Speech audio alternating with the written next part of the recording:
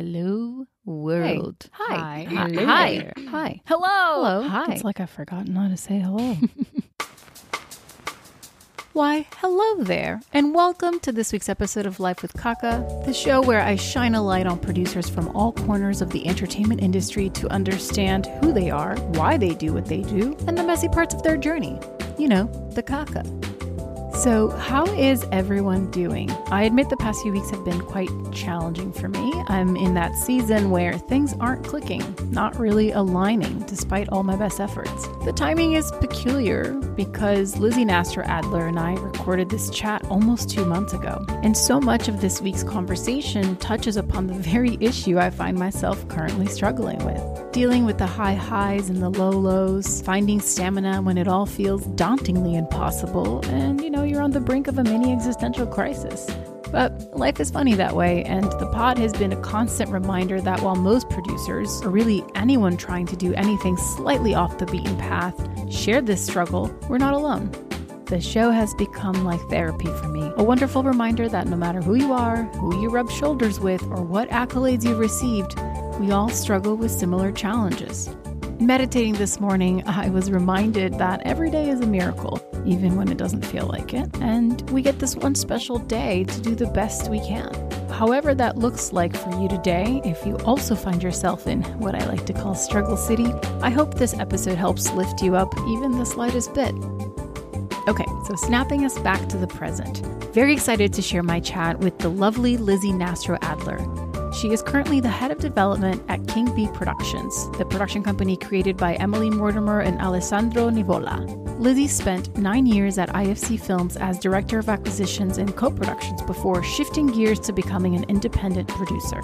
Some of her producing credits include the feature Skate Kitchen, written and directed by Crystal Moselle, as well as the HBO TV show Betty, which is based on Skate Kitchen, and currently in pre-production on its second season. Lizzie's also a longtime friend and collaborator of writer-director Chloe Sevigny, and she produced White Echo, their third collaboration. Lizzie has had such a varied career, and her background gives her a unique perspective on putting projects together. It was a total treat to learn from her. So without further ado, let's dive in and hear from Lizzie.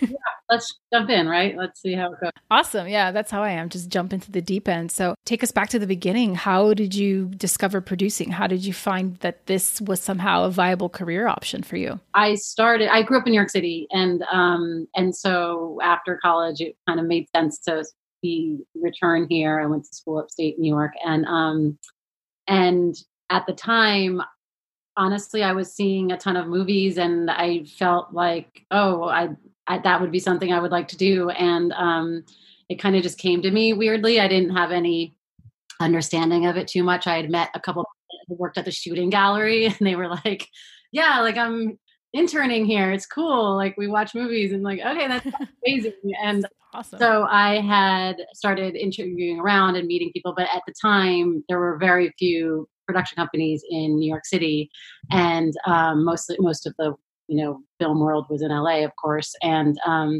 so in a roundabout way, I came to producing in a roundabout way because my first job was at New Line Cinema in publicity. After looking into the production landscape in New York, it was just small and I think hard to crack into.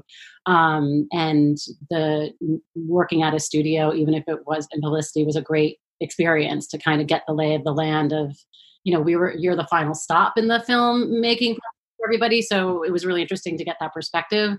But then after a couple of years, I really wanted to return to try and get to work in production. So that's when I started at IFC Films, and I worked at that time, it was still IFC TV and IFC Films connected. So I got a little bit of a TV experience and also films, and worked both on the production side and acquisition side. Yeah. Eventually after many years, they segued more into full-time acquisitions, which was incredible at the time, just because you're traveling everywhere, you're meeting a ton of different filmmakers, you're understanding, the sales and distribution aspect, and in addition to the acquisitions aspect of, going to film festivals and tracking projects and getting to know directors. And so that was like a really wide sort of knowledge of the industry working there. And then after that, I still felt like I hadn't quite achieved working in full-time production. So I left IFC and I became an independent producer, where is when I really kind of jumped in and on the first project I did, Edmonds directed Bluebird. I hadn't developed that at all. It was just a colleague came to me that I knew from the industry. I had acquired a film called Tiny Furniture, which Dunham directed, and one of the producers was Kyle Martin, and we had a relationship. So I helped kind of understand like a small piece of that financing of that film, and got to go on set for it. And I loved, the whole crew involved with that, the team, and it's such a beautiful, special film. And yeah, so that was sort of like the start of it. So you kind of went into sort of more a corporate track, sort of off the bat, it sounds like. And so at what point in that did you discover like, wait, production and producing and being the person who's actually on the ground making the movie in some way, shape or form, or the project is sort of where I want to be? And how did you connect the dots to eventually make that transition? Because that's a scary leap to go from the world you were in and the upwards mobility that you had to go, I'm going to pause all of this, put a brake on it, veer left, and then just go in a completely different direction. Yeah, no, it was terrifying. I had nothing to kind of fall back on in terms of that, because of, as you well know, like you're only working when your project's actually greenlit and going, or you're in financially. Yes, you're only getting paid when you're you're always working, but you're only making money. Yeah, when there's production money. Looking back, I think like the track is interesting because I kind of got closer and closer to being a producer, even though it like took a while and I was learning other things about film. Yeah. Because at the time at IFC, while it was so amazing, like we did, even though it was closer than publicity, we did only work on finished films for the most part. I mean, in the last like half, and I found myself like wanting to read the scripts and then give thoughts on some of the filmmakers that I got closer with, like read their next scripts, give maybe creative thoughts into it. And I felt like that was really where I felt at home and wanted to, explore more and have those different relationships and not just kind of be negotiating the business aspect of it. Even though acquisitions can be really creative, it was just like, I just kind of felt like I still wasn't at the point where I was making movies. So it was interesting. I found myself being very like filmmaker focused and veering away less from like the exact sort of full understanding of every distribution model and all of that. Well, I'm so thankful for that background. Yeah, I was going to say, I'm sure it served you extremely well. It gives you a perspective that I'm sure many independent producers may not have, at least not the depth. Maybe they have the breadth, but not the depth that you bring. Exactly. Because it is sort of another language when you're just starting to do it, and that. And so that's kind of where I figured. And at that time, I had been at IFC for a bit of time, and I was like, it kind of worked that at that moment. It was like now or never. Yeah. Talk about taking that leap. Like, what were you thinking and feeling at the time? What gave you the gumption to just go for it? It's kind of hilarious because you're like, okay, like I can figure this out. And you're like, you don't realize the amount of time that it takes to, put a project together at that time when you're like, okay, I have 3 months to figure this out. And like, like a year later, you're like, okay, still trying to make something. No, but I think that thankfully I had so many good friends and colleagues in the film industry that, that I always stayed connected with, still knowing kind of the festival world and going to that, talking to people about that next step, and still kind of popping up at festivals and talking about projects and seeing how best to kind of get them made or just get the next step of them, like attaching the director or attaching cast or something, which I think was through all those years of working in the industry. Like I had built up these contacts of people that, I could discuss that with and think of ideas for, because I had seen so many movies. Even when I I talk to younger filmmakers, like no matter what aspect of the industry you are, it's like I tell them like just watch movies, and it'll give you ideas and it'll give you like references for directors and a language that you can talk through in the creative aspect when you're working with it. So I think I was still kind of like hustling. I was at acquisitions, but I wasn't. It's a much slower game, right? Because like in acquisitions, you're coming into it and it like the baby is fully formed in many ways, and then the other side of it is like just such a puzzle of putting it all together, and there's so little that is in your control, which is terrifying. Yeah, and I think my brain kind of likes working out a puzzle. So when I started looking into it, okay, that piece is there, and let me think of the next piece, and okay, I know this person that maybe I can talk to about the next piece, and so. Mm-hmm. Did you face any sort of professional or even maybe personal identity crisis when you went from this position where you were maybe perceived a certain way by the industry or maybe your own self-perception, and then shifting into this kind of scary indie producer role there's no blueprint, right, for any of it? Did that have any impact? Yeah, I think definitely the transition was trickier in the way that, having been on the side where you're kind of a decision maker for a lot of filmmakers, like you might be someone that could acquire their movie or, they want to make, they like IFC, they want to make a deal with you. So of course you're kind of like getting the content, whereas on the other side, you really have to do a lot of work to get the, script or other content to right. you. And so it's like, you just have to switch your thinking, whereas before you're sort of kind of trying to get through like what you think you like and what you think works for your company. And now it's just like, okay, like how can I read this and make this director's vision with being true to the budget and being true to the vision to make the script. And I think that, that's definitely switching to, it's like you're asking a lot rather than, people asking things of you, and it's a different place to be in. And I don't know if I explained that right, but I don't know if like mentally it was tough. It was just kind of inserting yourself in the landscape in a much different way than you had been. Yeah. So you never experienced this thing of like, oh man, like for a decade, the business has perceived me as a certain way, and I'm leaving that behind to go do this tangential sort of path. And is anyone going to take me seriously? Or, there was never any of that hesitation? There probably like should have been, but no, no, if there isn't, that's great.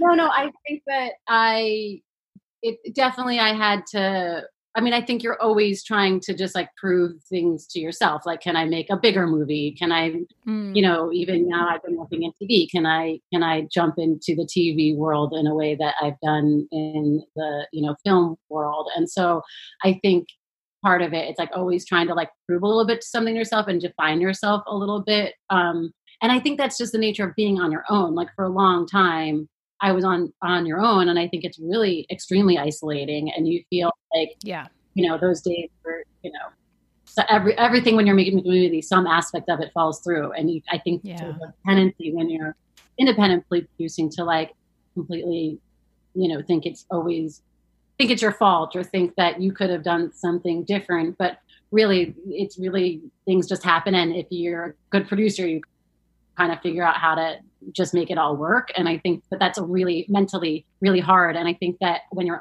especially when you're isolated on your own, like seeing other people get into Sundance or going other places, right. you tend to naturally kind of stack yourself up for those. But it's like, you just have to remember, like you're making certain decisions that on certain scripts and certain films and working with certain people that might not be the most linear direct path that other people have. And you know what? They've had their issues along the way too. Right. I think that like kind of taking it a bit in stride, but it's super difficult to keep that in mind when you're kind of the only resource for yourself. Yeah. How do you keep that stamina for yourself? How do you stay positive when things aren't working and it's not really within your control? It's just whatever je ne sais quoi of the business, like things just aren't clicking and you just have to keep pushing through. Like, how do you navigate all of that? Yeah, well, I'm in a little bit of a different position in that now I work with a small team. I work with Emily Mortimer and Alessandro Novola. We have our assistant Kira, and we have a studio deal with E1, and that's been incredible to have partners and work. Everyone. I feel like it's amazing because we all sort of have different strengths that we bring to it, and when we're talking about even reading a book and discussing that, or taking the next step and attaching talent to a film, both any kind of talent, and so that's been kind of amazing to feel like you have just a sounding board sometimes, or another person's input, or when you're coming up with a strategy. And to answer that, like when you're by yourself, I think that the smaller successes just sort of like help you go. Like, oh my God, we made the movie. We got we raised the money. Okay, now we shoot it. Okay, the shoot ended and nothing major happened. Yeah. Like, okay, now we're gonna go to post. Okay, like we got a rough assembly. So I think you kind of have to take it step by step and like celebrate those smaller successes, because for it's very easy to be like, oh well, I made a movie and it didn't like make $20 million, but it's not set up to do that necessarily in the indie film world. And I think you kind of have to make sure you're like appreciating the minor miracles that go along with it. But certainly, it's very easy to, I think, beat yourself up when you're have all these balls in the air, and sometimes things don't click as they should. But yeah, it's now interesting to not have been on production on a set for a bit, because development is so different. You're more,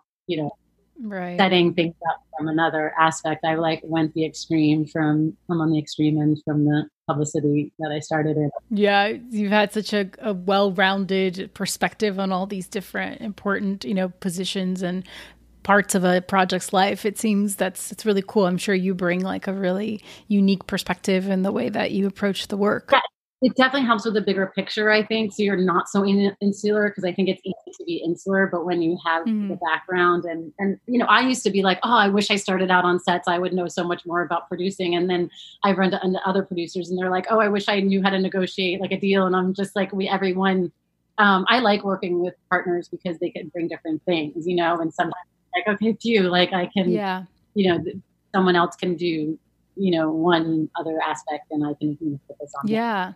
And so how long were you solo before King Bee came around, and how did that come into your world? I think I was solo, how I've lost track of this, but about 8 or 9 years. Okay. So it was a while. Yeah, it was a while. Wow. And in that time I made a couple features and 4 or 5 shorts, with Chloe, and actually how I came to King Bee is I had met Emily on a short that I produced, and we got along well just in this like 2 or 3 day shoot. And I think we had been talking for a little bit about the potential of if they had expanded on their production company, would I be interested in working with them? And I, of course, was immediately. And then after about a few months or longer discussing it, they had locked in the first look deal. So, naturally, I brought Skate Kitchen to Sundance. Mm-hmm. Congrats. Or after that finishes, because that's totally insane, and then in a great way. But and then I started right like when I came back from Sundance, and we just jumped into it, and they had stuff that they were already interested in producing, both films and TV, and so I jumped into that. So now it's been 2.5 years with them, and Emily and I have made another short together. That first one was called Wig Shop, and then this one with them, it was like a part of the grant program for Through Her Lens, like the Chanel Tribeca. Yeah. And we made One Cambodian Family with Refinery, and that actually like had started working with Em and Sandro. Emily had worked on, was a mentor of one of these grant programs and had read the script and loved it and sent it to me. And then I went to Shannon at Refinery, and they really responded to it too. And Lucas and Emily they were both so great. And that was a great experience, and Refinery all working together. So it was fun. It was really fun to be working with Emily in a different, in that capacity. And then to the producing and development capacity. So that's been really cool. Yeah, it's interesting that, from the bit of research I did on Emily and you since joining her team, like it seems that so much of her mandate is this mentorship thing that she does, where she really does support a lot of up and coming filmmakers, whether by doing a lot of shorts, being in the shorts, helping put them together.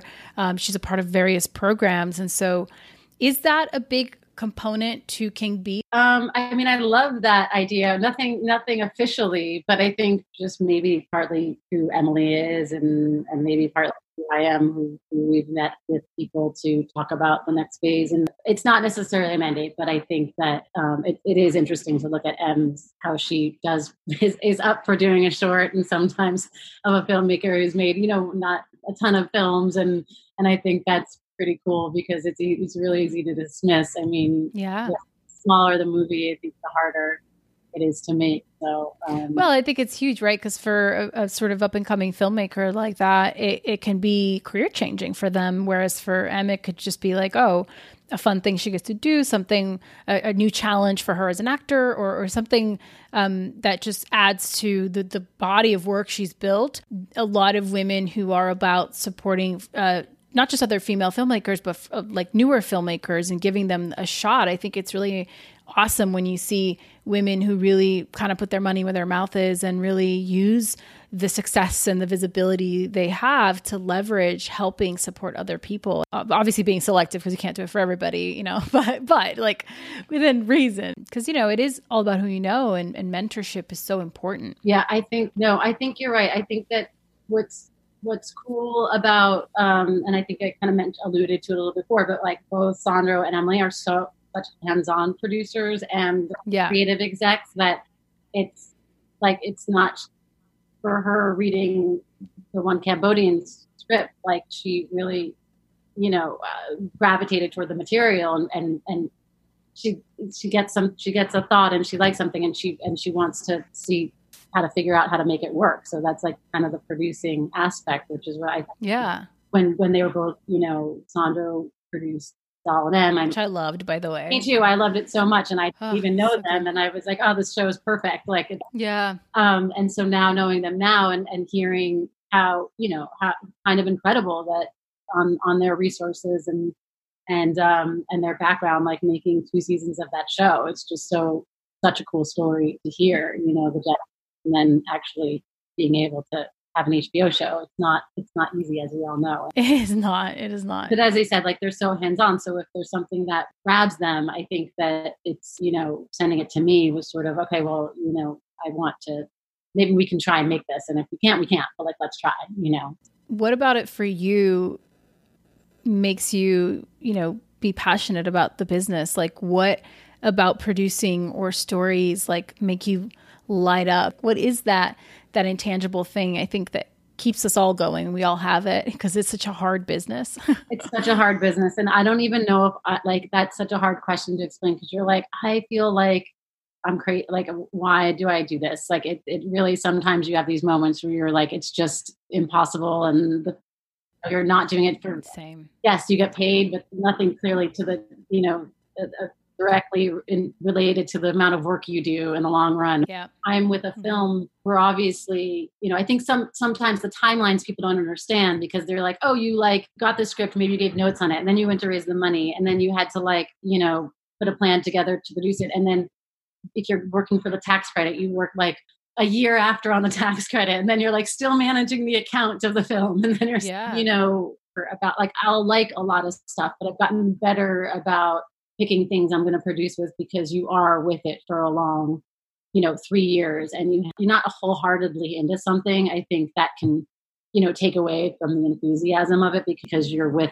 it for such the life of it, which can even be up to 5 years. I mean, that's like if you make it right away, like there's a lot of stories about taking a long time to make a film, but like you're still with it for so much of the life of it. Yeah. But yeah, partly it is being able to tell stories. I think that's one of the main mediums that I've been able to see life through, besides experiencing it. But in the last 10 years, like the level of documentaries, there has always been amazing documentaries, which is like, I was much less documentary driven than I have been in the last like 5 years for whatever reason. And, that's incredibly eye opening to see all the work that people do in. And those are like the length was like 6 years potentially following a subject matter. And I think that if we can doing that in the fiction side or the narrative side is like just that ability to tell those stories with a little bit of a different, through a different lens. But Yeah. I don't know. I think once you start, it's really hard to get off the roller coaster. Yeah, truly this roller coaster metaphor for me, I've been using it for years because like I always like to say in the height of it, you're like, it's a thrill, you're enjoying the ride, it's the loops, it's riveting, it's like awesome. But I always feel like independent producing is you have these highs and then at some point you're like vomiting all over yourself because you got like motion sickness, and then when you're about to get off the ride and be like, I just need a break, like I just need to like take a shower and take a nap, it's like the attendant doesn't see and you go again and you're just constantly on this roller coaster and you have to find a way to like survive it. It's like survival of the fittest or something, and if you can withstand however many revolutions of this roller coaster, you're on your way to Sundance, kid. And I think like, those ups and downs are so monumental.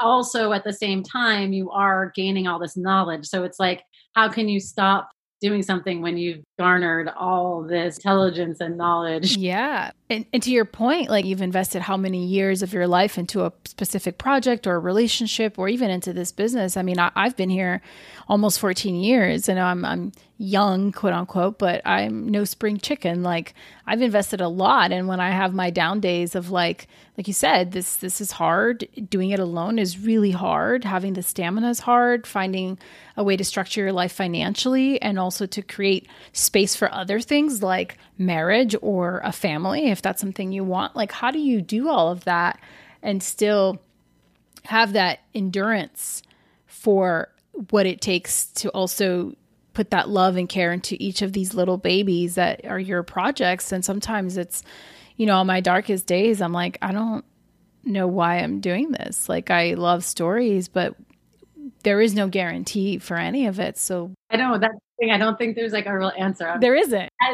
As you make more, strategies get easier, or not like right. the actual maybe production, but the way that you can come up with ideas for solutions, I think is, and your sort of calmness, like early on, you're just like, if I get crazy about a problem, like you're literally going to like lose your mind every day. Like you have to just sort of take like a little bit, like examine it before jumping to sort of even if let's say your money financing fell out or something, which did happen, on a film, and like right before, like day before shooting on a short film, and you're just like, okay, well, I'll use this money for this, and then we'll just, maybe we could just like have to wait for the next, round of money in post, but I think we can get through this. And honestly, like, what are you going to do if you're freaking out? You just like, maybe internally, but like, you have to like save those emotional and resources for like figuring out how to shoot and get the movie made.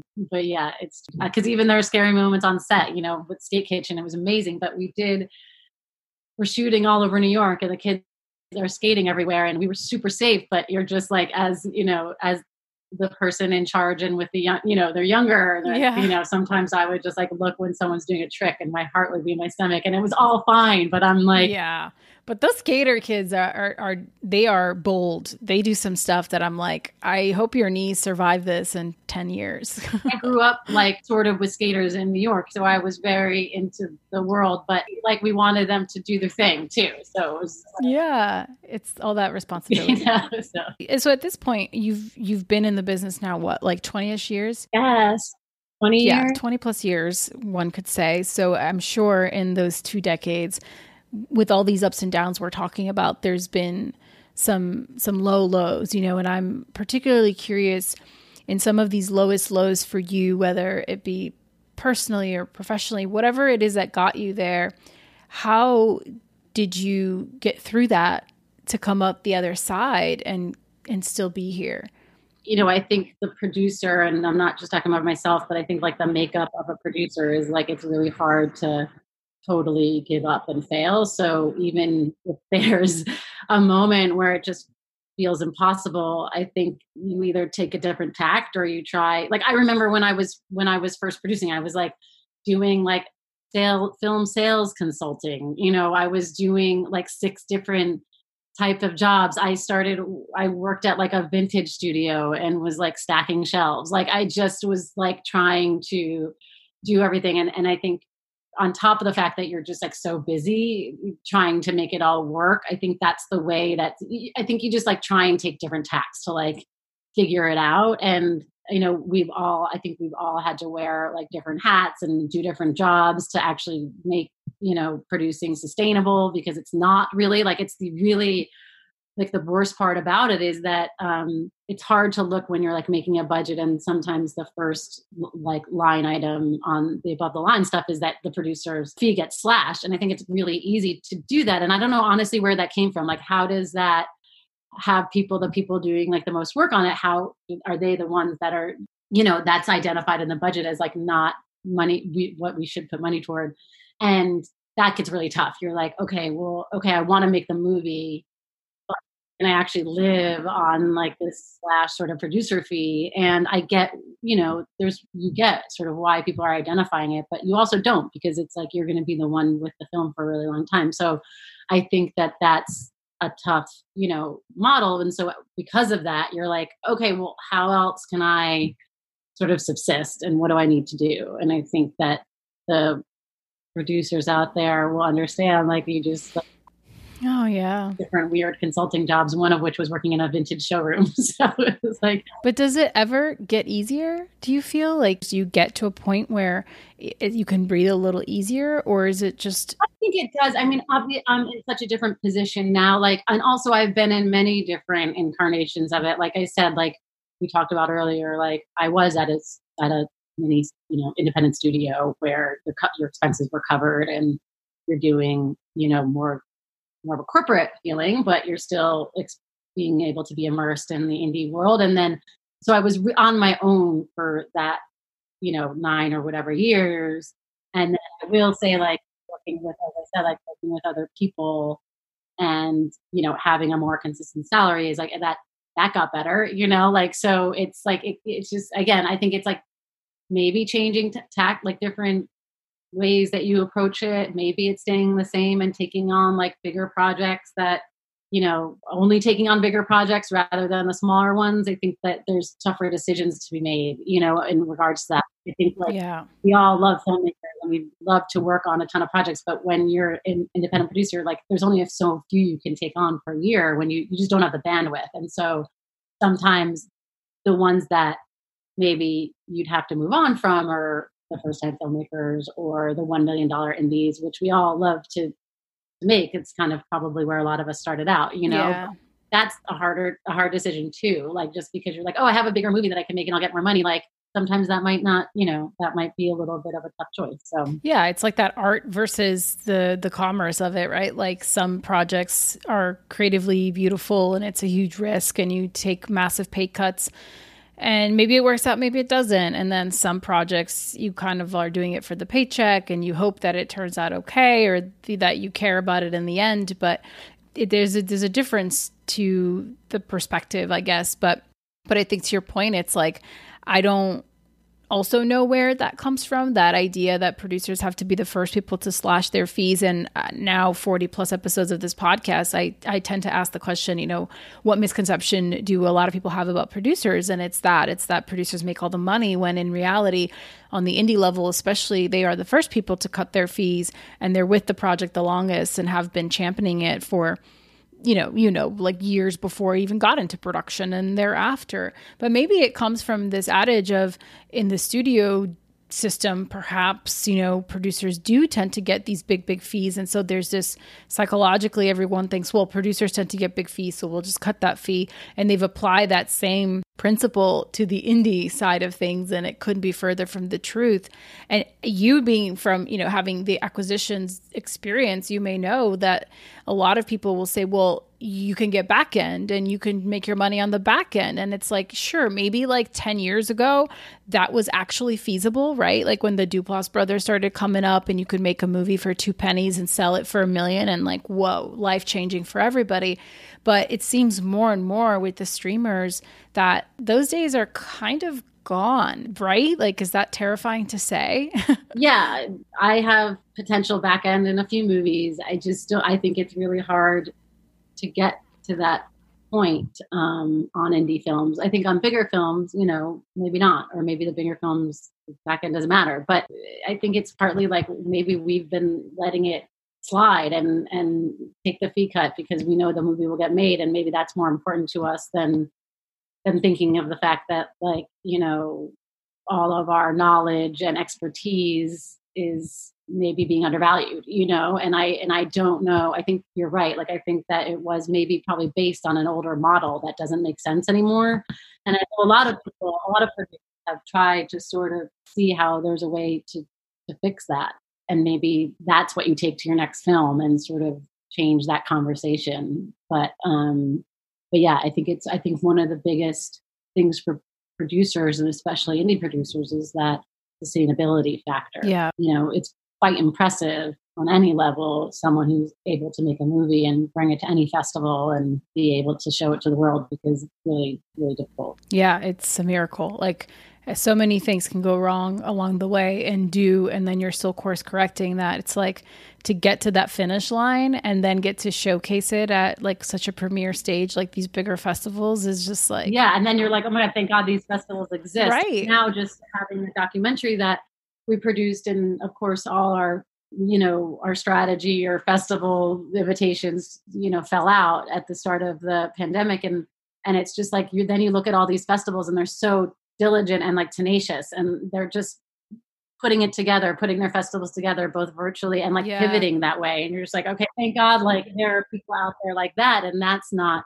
easy, and that's a ton of work. And so the fact that it's like almost like, okay, like we're happy to do the work on our end, and other people are happy to do the work on their end, and I always feel like the film community in that way is small, and maybe because we live in Brooklyn and we're in the New York film community, and maybe it's a smaller vibe anyway. But I really am impressed with all the pivoting and the discussions we're having about, everyone wants this world to continue, so we have to like, figure it out, and we're all, it's the same way we sort of, I think, try and make movies. Like, we just want it to continue and share stories and, be excited by the creative work of other people. I'm always, there's always so in awe when like we get to the point of shooting and everyone is doing, every department sort of doing their job sort of.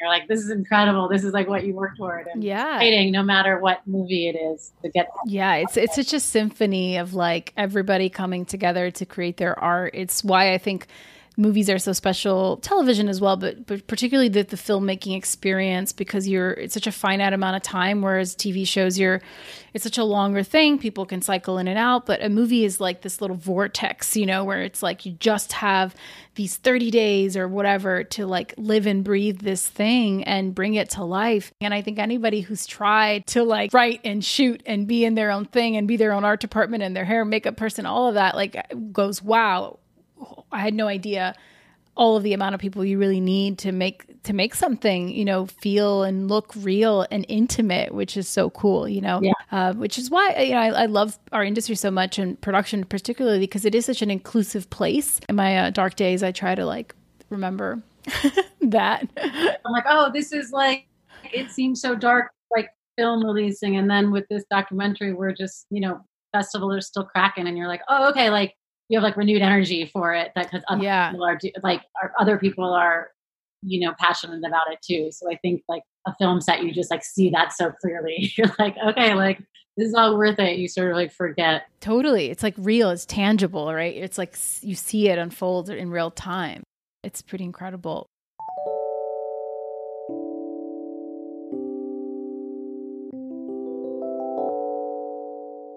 What is a piece of like wisdom that you wish creatives in our industry, like artists, writers, understood or knew better about working with producers?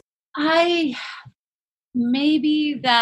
think there's a lot of kinds of producers, and obviously the line producer, which is much different than your creative producer. I think if you have a creative producer as a partner, it's a lot different than, someone who's more of a physical producer. And I think knowing that strength, you can really utilize sort of like whether it's insight into, how a scene could go, or logistically blending the creative. Like, I think that's an interesting skill, and that's a producer has that mind that they think with. And sometimes there are producers that are just like different. So it's I think it's kind of knowing the strength of your producer, not just like the strength of like what they're good at, but just like how to best understand them. Because I think like producers such a wide, people come up to me and they're like, I don't know what an EP is. And there's obviously people outside of the industry, but you're like, oh yeah, right. Like, why would you? There's so many like producer monikers.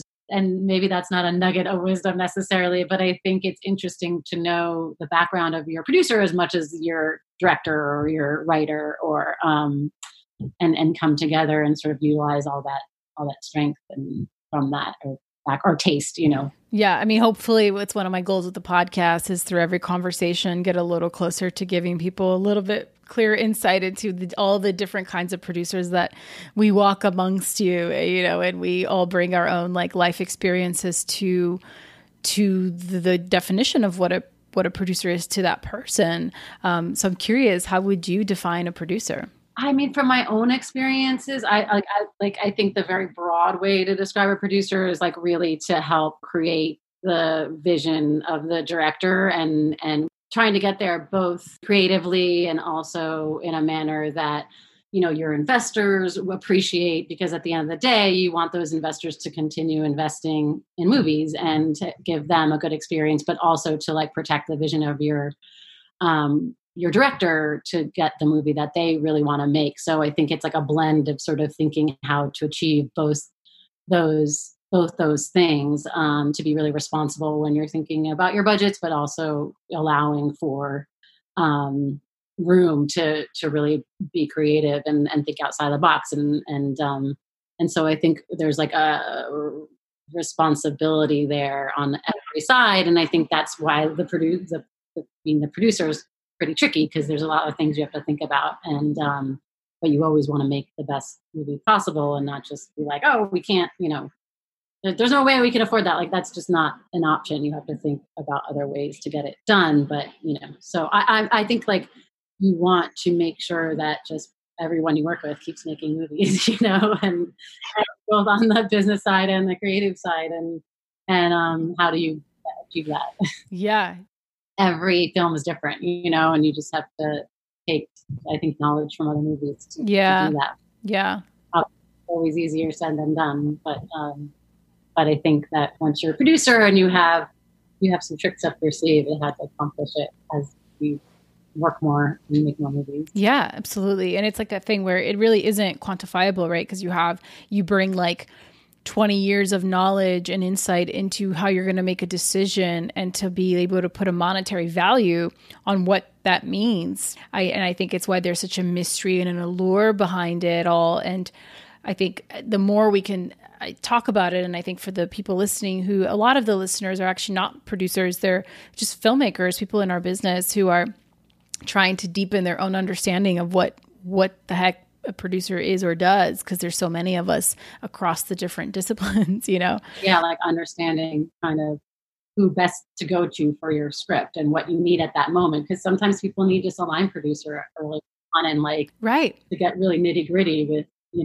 budgets and understanding that. And then some people need someone to kind of really construct a bigger strategy for the whole film and understand like how to raise the money and who to go to. And sometimes people need more like logistical creative help on the script. So there's like a range, and it's like at which point do you need, ideally you'd have just like a producer who could have knowledge of everything, but it's not, necessarily realistic either. So yeah, absolutely. And I think it's also a lot of people who are more on the creative side, I think sometimes just want to get a producer, they just need a producer. But it's not just, yes, find a producer with the skills, like you mentioned, that are going to meet what your need is in this moment, but also it is such a marriage. If you're looking for someone to just do a budget or whatever for hire consult, that's one thing. But if you're looking for someone who's going to go down this journey with you, it's like dating. It is. You're going to tether yourself to this person. So I always give this advice. A lot of writers are like, read my script, I want to work with you. It's like, yeah, but you should be interviewing everyone because you need to make sure that this is going to be a symbiotic thing, that this is going to be a good fit. Yeah, no, I know. It is true. And it's part of your, as I said, I think you want to make sure that you're going to be able to understand what that creator, writer, director wants to do. And I think if a producer isn't, they might hamper that process. And then I don't know how, a great of experience it is. It's such a dance because it's like you have to know that I think in the beginning, and I say the beginning, I think the beginning lasts about 10 years for most people, that you're going to have to like kiss a lot of frogs, I guess, to keep with the dating metaphor, where you're going to have to just go through some experiences that are not going to be ideal because there's something you need to gain from that you're going to put in your arsenal, whether you are the producer or you are the creative who's looking for a producer, so that you can get better and better at sharpening that sensibility so you can start attracting those people that are going to be on that journey with you in the long run.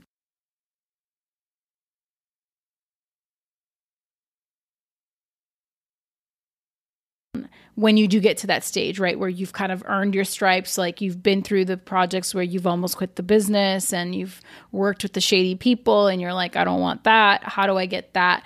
And just really taking the time to find that. I think it's an important step that a lot of people seem to overlook. And from what I've observed, what can lead to burnout and cynicism very earlier than one would like, so. Yeah, no, I think, particularly in producing profession, there's a lot of unknowns, and that's just, if you're not someone who can kind of like digest and move on with that, that's a really scary place to be, and it is like unknown up for the next project, unknown if this project will happen, unknown about like, yeah. Like you kind of have to understand if you're like suited to that a little bit, not that, half the time you're a little bit blind going into things, but it's yeah. A lot of the producers I've had the privilege of speaking to really seem like it's just a personality thing. Like you're either cut from the same cloth or you're not. You either thrive in chaos and something about the unknown is mostly exciting as opposed to terrifying than not. When I discovered that this was a thing you could do, I was like, oh, I've been doing this my whole life. Like I didn't know that this was like a job. I just juggle multiple things and have a lot of energy and can multitask, and I'm really organized and I love dealing with people and just kind of learned the hard skills along the way. Where did you start? Well, I started because I came out here to pursue acting. And then about 3 years into that journey, I sort of got frustrated. The industry was so different back then. YouTube was just starting. And so I was like, well, I want to create my own opportunities. And how do I do that? Well, I'm not a writer, so I'm going to produce something. And I produced a play that ran for 6 weeks. Actually, it was 10 years ago in May. So I guess officially you could say I started producing 10 years ago. And it was one of those things where I just didn't know it was impossible. So I was just like, I'm just going to do it. So I got the rights to the play. I got an investor. I cast actors who were better than me and paid people and just kind of did it all while holding down 3 part-time jobs, and just was the lead of this play, was producing the thing, didn't know what I was doing. And just at the end of that experience, I hoped to have gotten, better representation and more exposure as an actor. And I got some of that, but what most people were impressed by was like, they were like, you put all of this together? I was like, yeah. And they're like, and you didn't know what you were doing? And I was like, yeah. They're like, this is really impressive. I was like, oh, I don't know. Like, this is just, I've been doing a version of this my whole life. It came easy to me, whereas I think finding myself as an artist was always something that was more challenging in many ways. But everyone and their mother at that point had a short or a project, and I started producing and just learning from the ground up. And that's kind of how I got on there and had the good fortune of getting aligned with projects that kind of helped me, what feels like, expedite my journey a little bit, like with this documentary I produced, Autism in Love. Like 2 years later, I was in production on a feature-length doc and didn't know what I was doing either, but I was like, I know I can figure it out. And I think that's the that's the personality kind of click, you know, that you don't know what you don't know, but you know that you can figure something about it out. And that part of it is mostly thrilling than like, oh, I don't want to mess this up. You're like, I could mess this up, but what if I don't? What if I figure it out and it all works out fine? Let's go, you know? Yeah, exactly. Answering one of your other questions is that like, it is kind of cool when you make more movies, like work with someone a couple times because you get to know them and the language, and working with Chloe, who's I think is an incredible director, now 3 times. Like, it's just amazing to see the different capabilities that some person has, because she's told through very different stories, and I think that's kind of interesting when you get the opportunity to do that. I think that's a really cool thing to witness. Well, obviously Chloe's been around for a long time as an actor, and so I think it goes both ways. You know, she's also elected to work with you 3 times for a reason. So what would you say you bring to the table that makes a creative want to keep coming back and collaborating with you? I mean, I think we've not only just been producer and director, but we've become close friends. And I think part of that is, I think it's kind of just always trying to say, yeah, we'll figure it out. I think that's part of it. And I think that's what we're talking about this whole episode. Like, okay, we can figure it out. Like, what do you want to do? Like, what you want to try that? Let's try that. Like, shooting on 35 millimeter. Nothing should be like scary. It should be, I think something that like, okay, like we'll figure it out until we can't, and I think it's really to be like, ooh, that looks really tough to do. I don't know. Or, if it's a first time filmmaker, like, maybe you want to like set your sights a little lower. And I think that's like, maybe women get that a lot, but, and I've heard that from other filmmakers, like in the Shadowbox anthology, speaking, and it's like, no, like, actually, like, I think it's just the opposite. Like, let's try until we absolutely can't. Yeah. I think there's a very easy way to be like, oh, that's really hard to do, or that's really expensive. It's like, okay, well, the job of producers to figure out like how to do that, even with those things against you. Right. Yeah. Like how to create the sandbox that's going to meet all the criteria, right? Like of the budget and the schedule and all of the things, and giving the parameters, but always being open to exploring that maybe there are nooks and crannies that you haven't like looked through to find different entry points into something. Yeah. The last question before I let you go is the advice question, but I want to tailor it specifically to not people who are starting out, but maybe a mid-level producer and is wanting to tier jump and go to that next level of their career, whether they have been somewhere for a while and want to maybe venture out on their own.